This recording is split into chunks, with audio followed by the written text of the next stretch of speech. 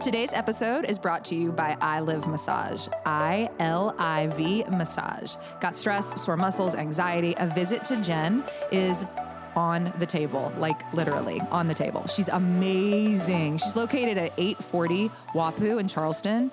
Her work relieves tension in my body. It leaves me relaxed, revived. I feel totally reset. Jen has 25 years of experience in the field of spa therapy, from detailed neck and shoulder body work, deep tissue, prenatal, and sports massage. Jen customizes each session to her individual client's needs. If you're looking for a deeper detox session, which I always am because I just love to get all that junk out, Jen offers the Detox Magnesium Sauna Wrap. It was actually inspired by me, so you can thank me.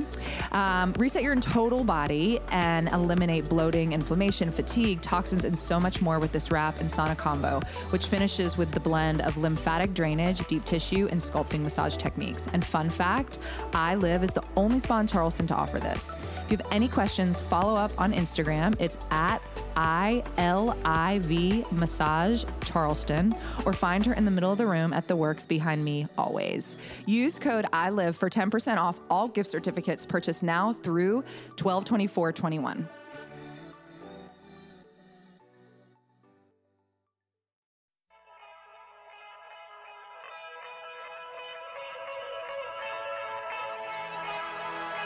Welcome back to Are You For Real with Sarah Frick. Today we are chatting with Ashley Lido from Ren. Ashley is in Colombia, so we are chatting on the phone. And thank you so much for being with us today, Ashley. Thank you so much for having me. Before we even really introduce you, I would love for you to tell our listeners what Ren is. So, hi everyone. My name is Ashley Lido. I use she, her pronouns.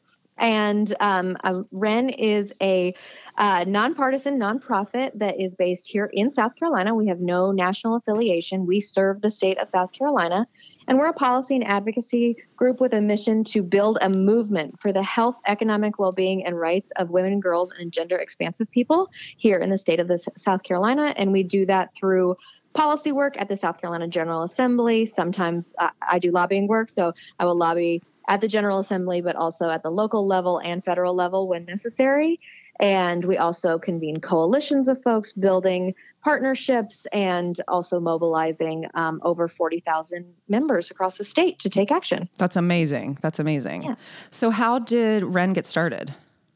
So Ren is 5 years old. And so some of us were working at another nonprofit, and we were doing policy work. If any of your listeners live in South Carolina and maybe were part of the Tell Them Network a couple of years ago, primarily been about sexual and reproductive health and rights, doing that work. And we're really looking at the fact that this state didn't have any specific dedicated organization working on policies that would improve gender justice in South Carolina. So that's how it became. We had 3 board members from that nonprofit examine that and then build out the team. And so, yeah, we're 5 years old and we've had some really great successes in just that short 5 years. That's amazing. So tell us, and when I was talking yesterday to my sister-in-law who does, I think she's either donated or worked with you guys a little bit, I was like, tell me some things I should ask about or just information. And she was speaking a little bit about Ann Warner. And she said that Ann used to live in DC and then moved down to take this job. Is that correct? That is correct. So when Ren was getting started, there was a CEO search, and Ann flew down from DC and just wowed everyone. And anybody who's ever met Ann or listened to her speak would understand why. She's really absolutely just dedicated to the cause, but not in a way that's off-putting. She wants everybody to just come in as they are and use all their talents and strengths. So she's a great leader for us to have. That's awesome. I love that. I love women in leadership as well. So let's let's dive into some of the topics, topics that I believe that you guys advocate for are equal pay for women in the workplace. So can we start with that and just talk about that a little bit? And I know that you probably have statistics and numbers and all that kind of stuff. So I'd love to just, for our listeners and for me too, to hear and learn. Yeah, so I'll make sure that your listeners have a good framing of Ren's focus area. So I said we We really want to improve gender justice in the state, but as we look at policies to take on and lead here in the state, we look at two primary functions: economic dignity and justice and reproductive freedom. So equal pay falls within that economic dignity and justice bucket area. And South Carolina is one of the few states that doesn't have an explicit equal pay law on the books. We do have stuff within statute that will cover you, and the federal law will cover you, but it has such a large loophole that many industries skirt around it. And there's also many policies that are not in place that help mitigate the wage gap that aren't here in South Carolina. So we work to try to not only push policies at the State House. So we have two bills, House and Senate bills, that are trying to directly address the loopholes that are present in current law that would cause wage inequities. Can you tell us what those loopholes are? Or I'm like, is this like an FBI conversation? I don't know. If I ask something I'm not supposed to, tell me to be quiet. No, it's not an FBI. So it's one of those things where it's written in a way that it's not specific enough. If I'm trying to make sure that I'm saying it not too legal jargony. Yes, that makes sense what you're saying. Yeah, but the federal law leaves too much room for someone in an industry to say, well, your job title is coordinator and that other person is associate. Got it. And that's why you're being paid differently. Our bill directly states that if you are doing a similar job function, skill, effort, and responsibility need to be the factors that create your pay. And a great example of that is cleaners versus janitors, and where females versus males typically fall in, even in those categories. Mm-hmm. And they are doing the same. Well, functionally, their day-to-day looks the same. They have to have a certain amount of weight requirements, like carrying. They're dealing with a certain type of like spills and equipment that they have to operate, the hours that they're working, all of those, the education level they have to have.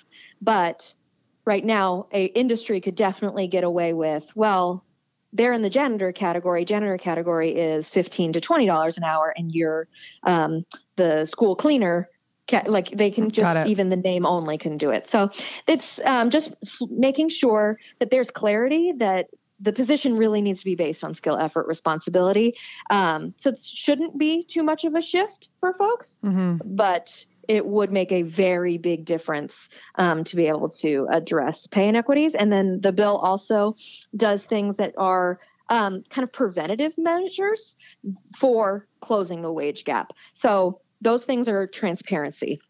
And go ahead. No, I was just going to say, and do people fight back on that? On which part? On saying like everything you just said to me makes all of it. You're like, yes.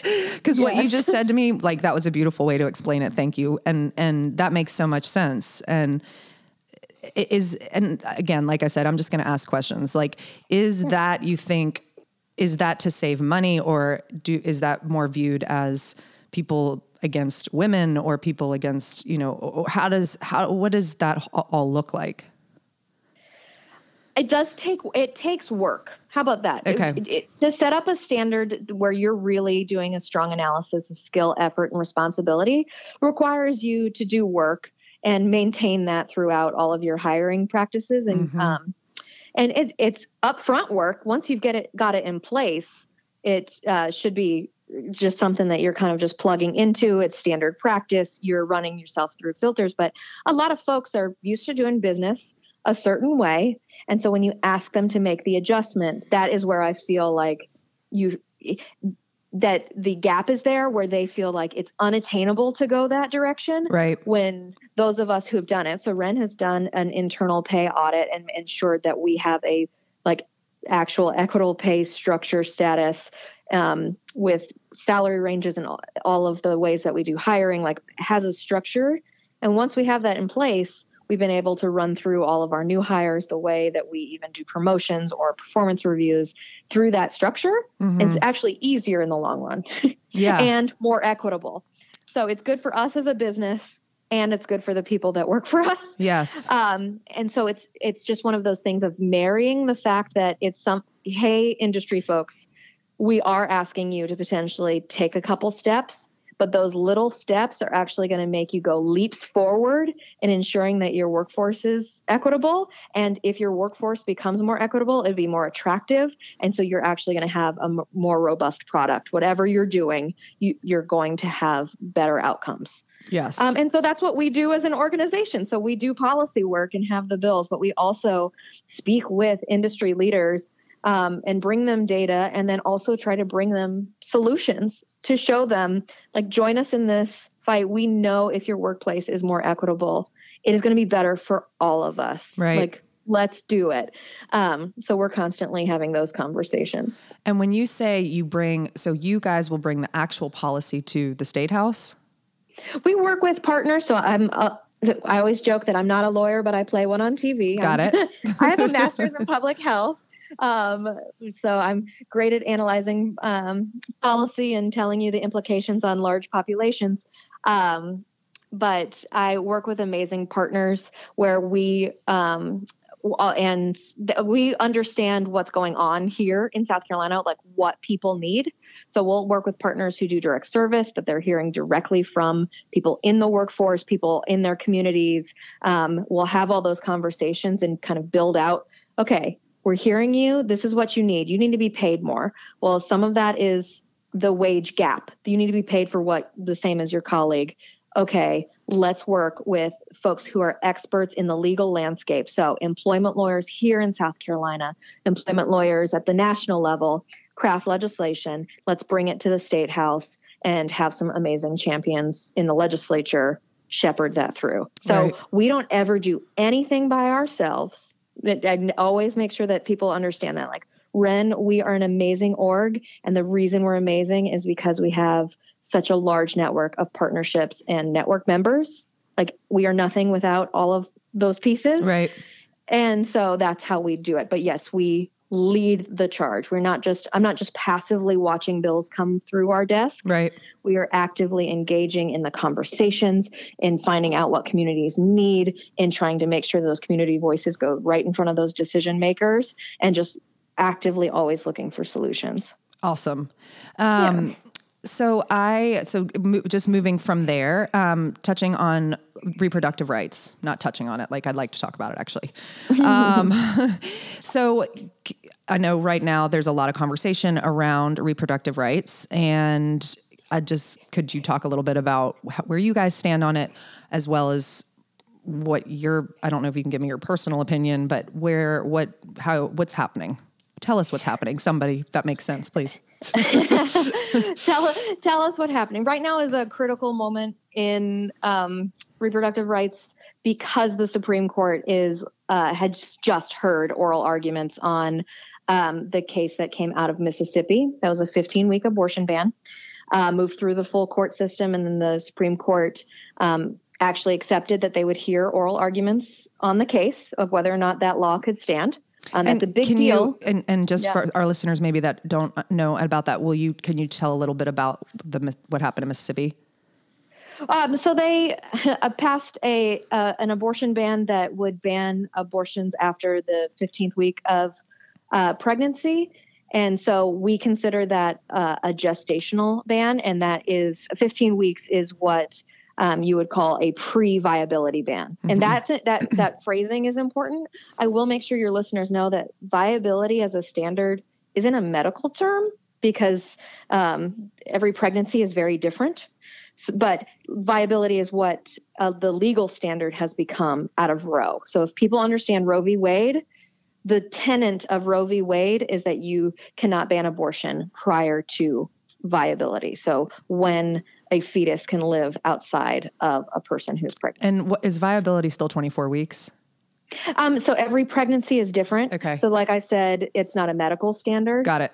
So some fetuses could potentially survive outside of the womb at that point, right? But it is not a guarantee. No. I mean, yeah. There's a lot of things. As somebody who has a 2-year-old, there's a lot of things that can happen. I've been through a lot of that. I had my twins at about 34 and a half weeks, and my daughter was still in the nursery at the hospital for 6 weeks. So it goes all over the board for sure. Yeah. Okay. So about Mississippi, keep going.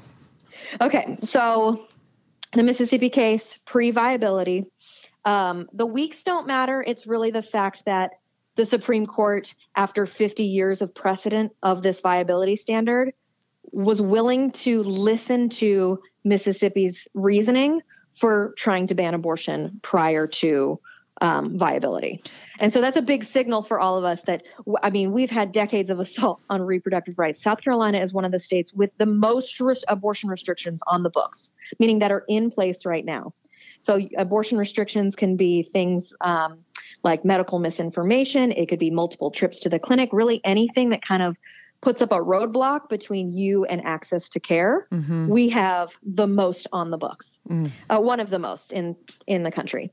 And so we've been dealing with this for decades, but now we're in this moment where the entire country is watching because the largest judicial body in our country has said, we're willing to re-examine whether or not you have this right within our Constitution. And it's the right to liberty. It makes me want to cry. I mean, it's just awful, in my opinion. Well, but I feel that too. And I also want you to know that we don't all have to passively let people take things from us. We as a community can always take care of each other.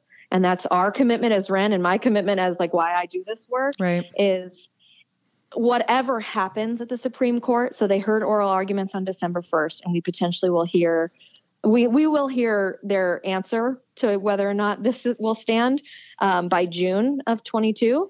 Mm-hmm. Whatever happens, we will still make sure that people get the information they need to try to get the care that they need, and always be pushing for better, pushing for access, for understanding that abortion is essential. And so you'll hear all of us in the movement for reproductive rights say abortion is essential, but it really is something that like is part of healthcare. Right. and which also means that people will always need it. They always have needed it. Mm-hmm. And it hasn't always been kind of this push-pull tension in this legal framework. If you look at history, one of the most interesting and sad things is that it was white male physicians in this country who wanted to take they saw it as a business opportunity, mm-hmm, to take that kind of birthing power. They saw that it was a big money maker, birthing, and take it away from Black midwives. And one of the ways they did that was by controlling, like being the controlling body. It's really interesting. And like the ACLU does a really great job of explaining the history. But that's what I like to also point out to folks is this hasn't always been tenuous. The different religious organizations all have different views on this. If you're of the Jewish faith, you very much value abortion. They have a different viewpoint on when life begins. So all of those kinds of larger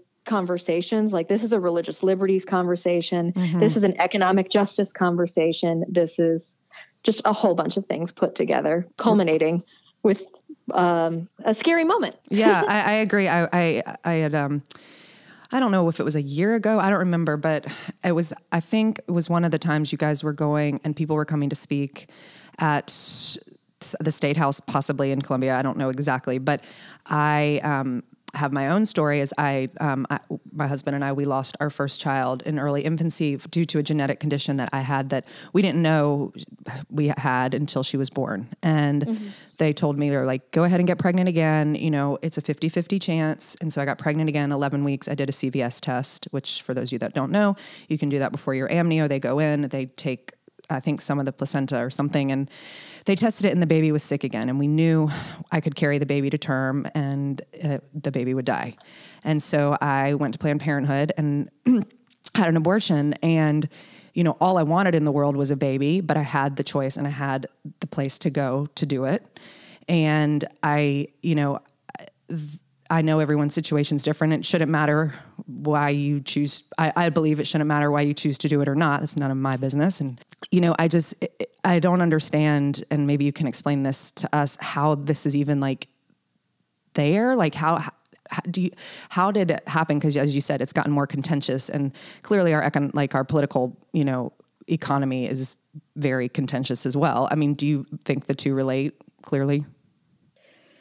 Well, yeah, the reason we're seeing it now is because there have been decades of stacking courts, and we have a previous president who put three justices on who have committed in other places that they were going to attempt to be what they call pro-life, but they are anti-abortion. They're on record in certain places. I mean, we have examples from those justices. So the court is now primed. They had a mission and they did it. They primed the courts to be this way, and it's happening in all of our elections as well. So you'll see from polling, like just understanding the populace, that the majority of folks actually support abortion in the United States and here in South Carolina. All of that polling is consistent. Mm-hmm. Folks do not want abortion to go away. They understand that is part of healthcare necessity. And even in some of those nuanced conversations, like once you explain something, because healthcare is difficult, we're not all doctors, but once you explain to everyday people what people need, they're like all in for it. Yeah. So there's never been a wavering of the population of that this needs to happen. What's been happening is that we have political environments that don't allow the people's voice to be what's dominating the decision making. Mm-hmm. So we all, as we're looking at this moment, and if you are a person who is looking at some of these conversations, especially reproductive rights, or potentially if you really care about public education, any of those moments, you're watching the dialogue right now, you need to also be watching what we're doing with voting rights. We're in redistricting right now here in South Carolina.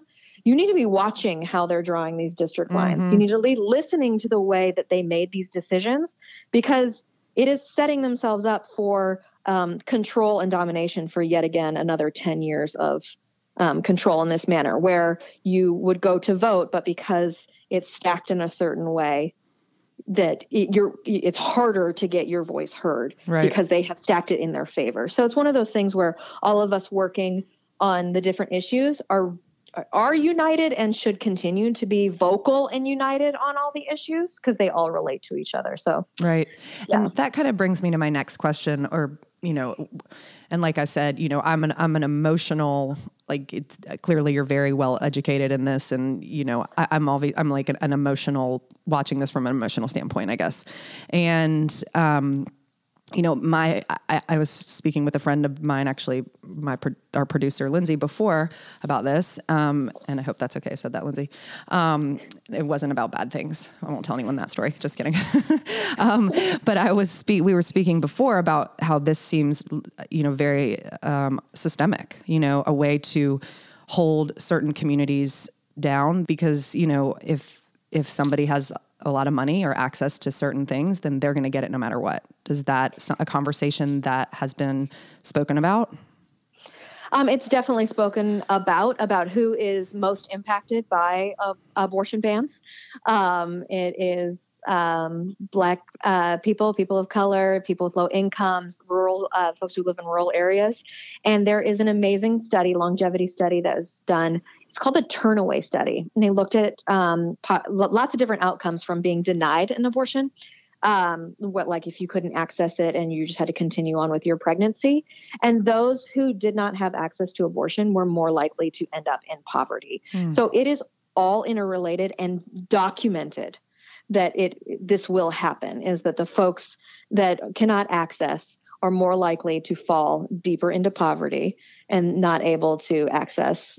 I mean, economic issues really push you back in all of our society, because if folks kind of take for granted when they have access to $500, if you have a medical emergency, right, like being able to pay that bill, right, is something that you make a decision before you go to the ER. Right, absolutely. How much is this going to cost? That's a life or death thing. Mm-hmm. So having to continue a pregnancy and falling deeper into poverty when we don't have policies that support people who have children, you are pushing them further back on all of the aspects of their life, and that's not their fault. Right. That's a policy choice that our politicians are making, and it is harming our communities, which is why Ren and our work, like why I feel like our work is so important, why I hope other people feel like it's so important, is to push back so that we're doing policies that actually are improving the community and supporting people in their everyday life so they can thrive and just be happy Yeah. and not struggling. And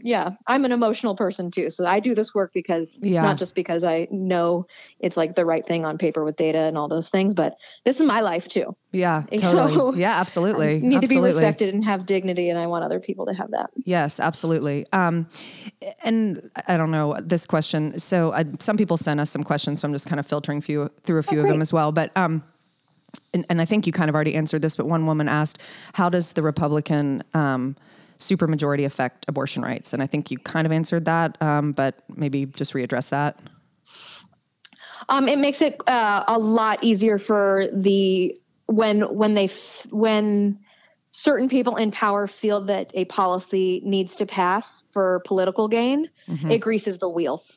Got it. So that's what's so difficult is that we are nonpartisan and we work across the aisle. Like we're about good policy. Yep. So we're always asking everybody and also pushing back against bad policy and having conversations with everybody about why a policy is bad. Right. And I'll have these amazing conversations where they agree and they understand, and then, but also they're so deeply entrenched in kind of the red meat politics. They're worried about primaries. They're worried about the people who turn out to vote. They worry about who's going to fund a campaign against them so much that is what gets in the way of good policies moving forward and bad policies coming through. So the supermajority just makes it more emboldened. Right. And so I've watched that caucus move more towards the place where it just doesn't seem reasonable. Like I don't feel there's a lot of moderate middle left over in the caucus. And even if they are there, they're too afraid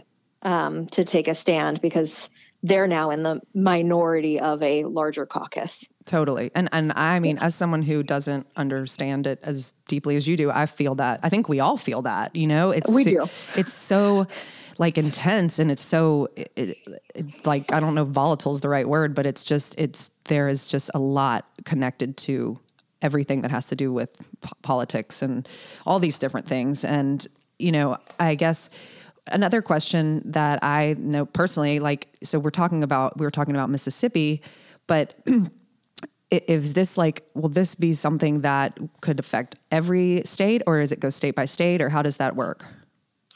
So in thinking about what's going on in the Supreme Court and what they're going to do in the specific Mississippi case, we are also looking at what their answer is to the case.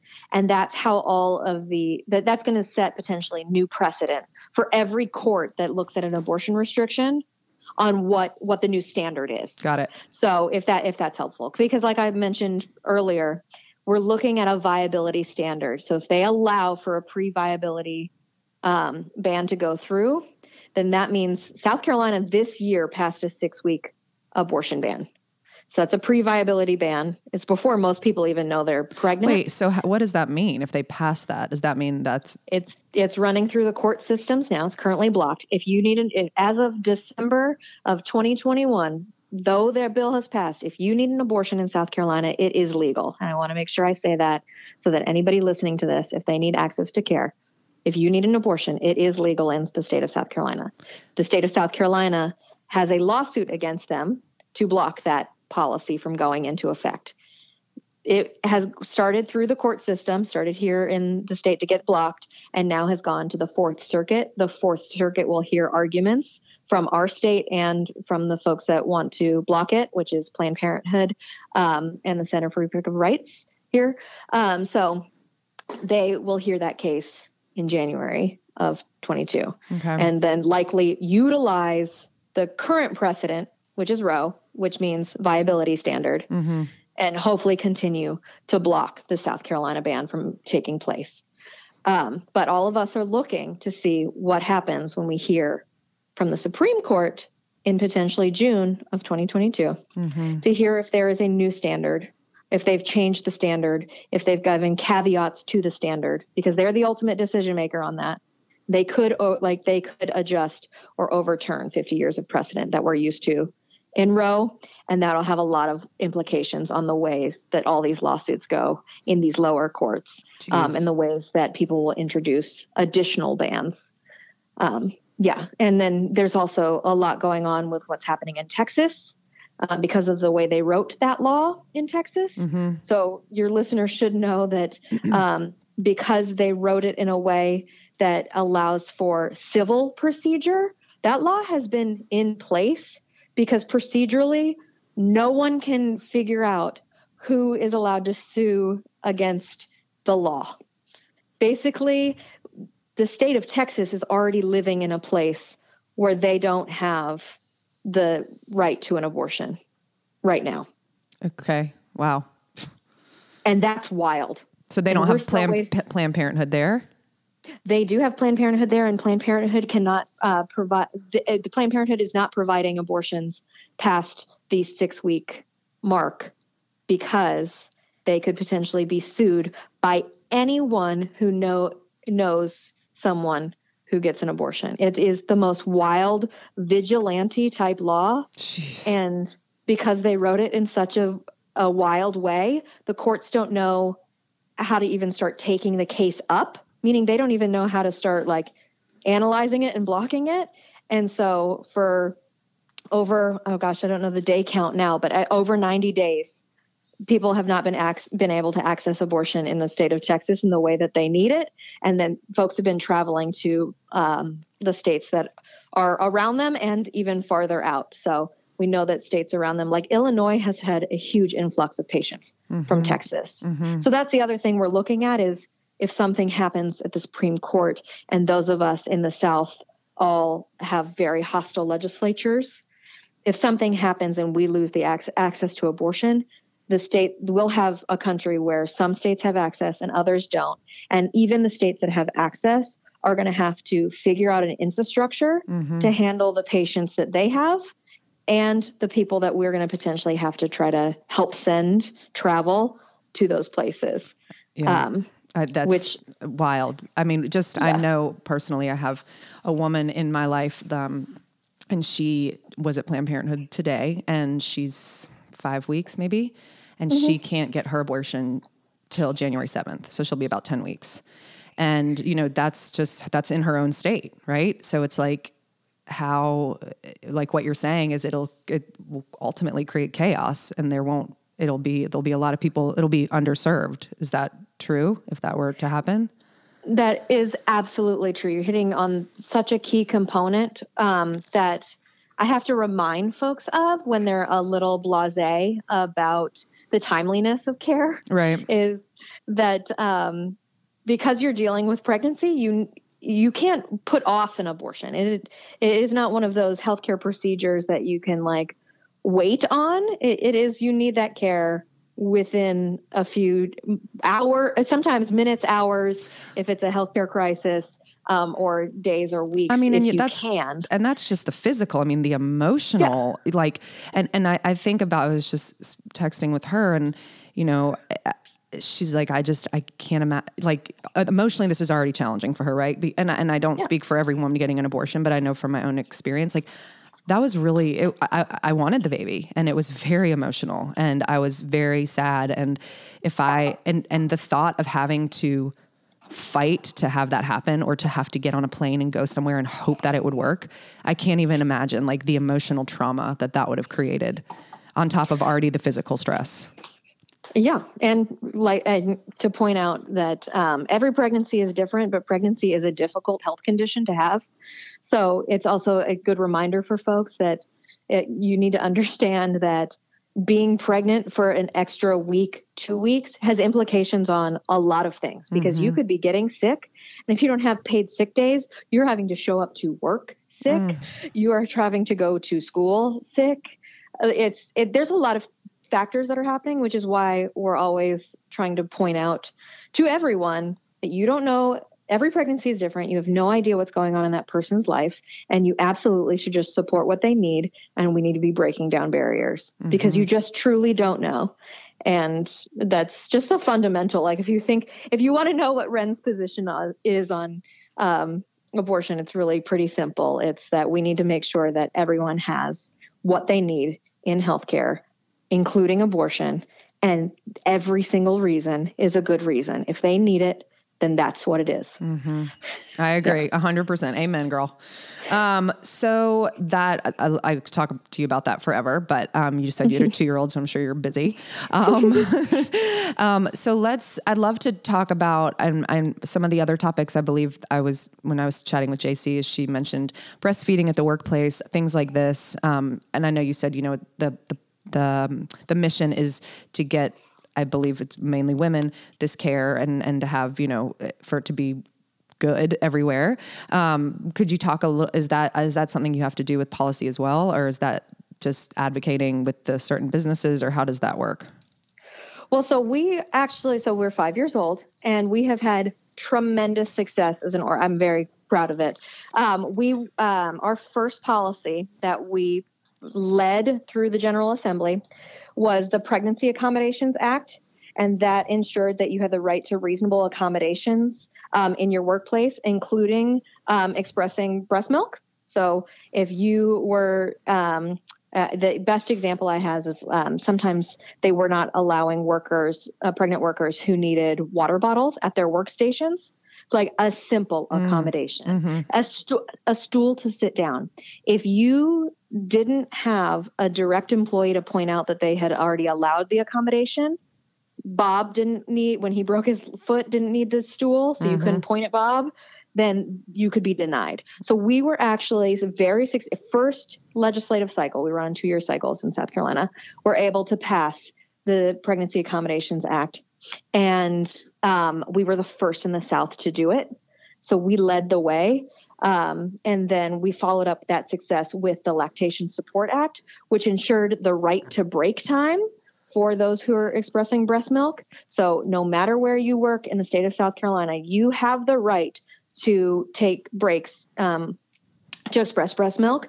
They don't have to be paid breaks. So there's still work to be done on ensuring that there's economic dignity within that scope of practice. Right. But you cannot be denied that if you are working, if you can set breaks to do this. So that's amazing. I'm standing in my home office now. I'm looking at the signed bill. I got a copy from the governor. It's one of the greatest honors to be able to get a signed copy of a policy that you work on. Yes, congrats. But thanks. So in the breastfeeding lactation space, we have done physical state level policies and supported the work at the federal level for the Federal Pregnant Workers Fairness Act and the PUMP Act to do larger federal protections that would actually do the same things that we have here in South Carolina, but now for every state. So every state doesn't have to go through their own process to get these rights. That's awesome. We influence the federal level by leading in the South, and I'm really super proud of that. Yeah, you should be. That's amazing. I know that when they redid the airport here in Charleston, they put these pods in, these breastfeeding pods. I've never been in one because I don't think I was breastfeeding when I was flying with my kids, but and I love them. they just look like these little homes that you can go in. And anyway, so anything else we haven't touched on? I know I've been kind of specific about my questions. Is there any message? I know a lot of people ask to how they can help. What can they do to support this? Well, so I'm going to touch on, I want one more policy piece to be on people's radar because it's very important and also very timely because of what's happening at the federal level. So I want to raise it. And that is paid leave. So Ren, one of our key bills within our economic dignity policy agenda is paid leave for state employees for the birth or adoption of a child, 12 weeks. It follows the standard for state employees that the federal government implemented in 2020. And so that policy has already passed the House here in South Carolina, 104-4, which is amazing for a 12-week policy, and then needs action in the Senate. And so the House and Senate come back into session in January. And so just want to raise that here in South Carolina, we have a bill that could help a huge population of folks get access to paid parental leave, which has just incredible outcomes for maternal health, for infant health, but also has strong bonding benefits for fathers. So not only should men have access to paid leave to support their partners who are recovering from childbirth, but the bonding aspect and the lifelong benefits it has to children to have their male figures early on in life have been well documented. So making sure that paid leave is gender equitable, goes to both parents in the same way, is super crucial. And our bill does that. I want to just raise that is happening. And then at the federal level, in the Build Back Better package, they have been able to, it's been back and forth, a real slug, but to include a federal paid family medical leave policy. I think right now in the package, it's down to 4 weeks, but to establish a federal standard that gives all of us access to paid leave would be a game changer. We're one of the few industrialized countries in the entire world who does not have one. Right. So it's almost like begging for scraps for 4 weeks, but 4 weeks is documented that it will still make huge improvements. And it's not just parental leave, it's medical leave. So every single person at some point in their life will either need to take paid leave to take care of someone or to take care of themselves. Right. So it could be huge. And right now the Senate so the House put that paid leave back in that package and the Senate's debating it. And they said that they're going to try to pass it before the end of the year. So if folks want to go ahead and take action, they should be reaching out and vocalizing their support for the Build Back Better package and the paid leave policy that's within it. And they can always, if you're listening to this, I listen to things in all sorts of different methods, like when I'm walking or driving or any of that. It's all on our website and our social channels. So anytime you hear something and you're listening to this podcast and you want to do more, just go to the Ren panels. And we have, that's part of our mission, is to make sure that we make advocacy accessible. So you should hopefully easily be able to kind of connect with your elected officials, understand what you need to do, where you need to click, and we try to make it as easy as possible. Right. So you hit a point too that I meant to ask, because I know it can feel overwhelming. Like, I'm just one person. Why, how do I even do this? But people can go to your website and find direct access to the people they need to reach out to and stuff like that. Absolutely. It's really just one of the core components. And I also really want to vocalize something that I have needed to tell myself a lot as things have become even more tenuous, especially on reproductive rights, is that we all have a place in this movement in making our communities better. So if you feel like, I'm one person, I can't do anything, the ones add up to twos, that adds up to 4 to 5, you get where I'm going. Yep. If we're all doing our part, if we're all doing what we can and taking those steps and vocalizing and supporting our communities, we become this large just voice, this thing that can't be stopped. So it's not all on one person to make this happen. Right. But please be with the rest of us trying. Right. Because it just makes us stronger. We are stronger together. So I say that to myself when I wake up in the morning. Right. I'm not going to fix everything, but I sure want to keep trying. And luckily I work with so many people that also are trying that I believe we can do it. So you just need to join us and just do what you can. And that kind of makes me think about something else. Like, I don't know, I own a few yoga studios. And so I think about like the energy of people, and we talk a lot about, and I have a staff of about 20, mainly women, one or two males. And, but we talk a lot about, like putting energy in what's working and not energy so much like being like, I'm not saying don't be upset. Like if you're not upset at this point, you're not really paying attention, right? That's my belief. But, I think sometimes things can get, and I don't know how to say this the right way without saying it the wrong way. So I think about like people like that will like troll on the internet or troll on Instagram, and their mission, their heart is maybe in the right place, but it's like their delivery is just so much and so aggressive. Do you guys ever receive any of that, or how? Because speaking to you, it's so, like you said, bipartisan. You guys are looking for the betterment of all of people. Do you have any suggestions, I guess I would say, to people that feel as though the best way to deliver the message, to share in the movement?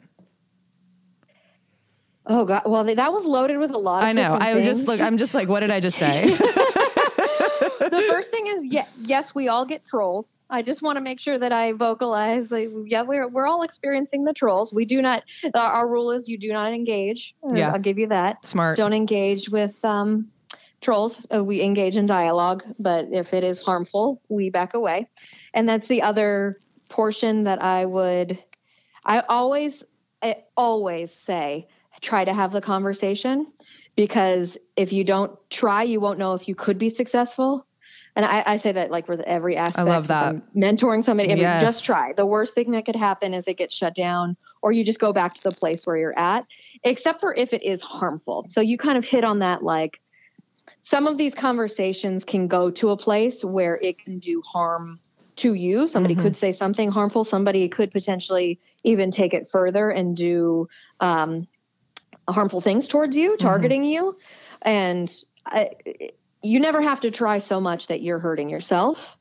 So that's my line, is that we as Ren always encourage folks to raise their voice, but you absolutely, number one, have to make sure that you're safe, that you feel taken care of. And then if something happens to you, you absolutely can walk away from a situation because you need to be taken care of. So we've done that even just in practice. After testifying at a contentious abortion hearing or an anti-LGBTQ hearing, holding spaces where we call it aftercare, where we have aftercare spaces, because it's traumatizing to spill out your personal health information, to say that you just want your life to be dignified, to people to treat you with respect and dignity, like not even asking for, that shouldn't be asking for much, but it feels like it is. Right. Like we have to take care of each other. So, yeah. And the other, like the part that doesn't address any of the harm, start small.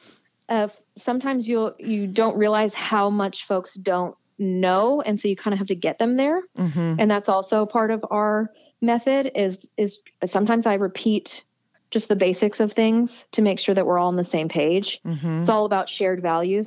A lot of the times when I'm lobbying, that's the way I lead with messaging. Is shared values. I'm not trying to trick anybody. I'm not trying to pressure them. There's no like, I'm going to primary you. There's nothing. It is about the policy and the fact that we have a shared value, and this policy will achieve that shared value goal.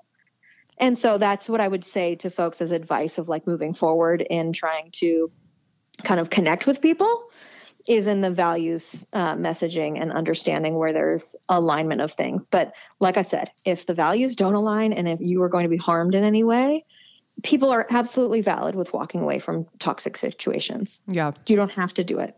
I agree. And that should be across the board. Anyone listening. So, and then I know some people were also asking, can people donate money to the organization? Well, that's how Ren is funded. So yes, okay.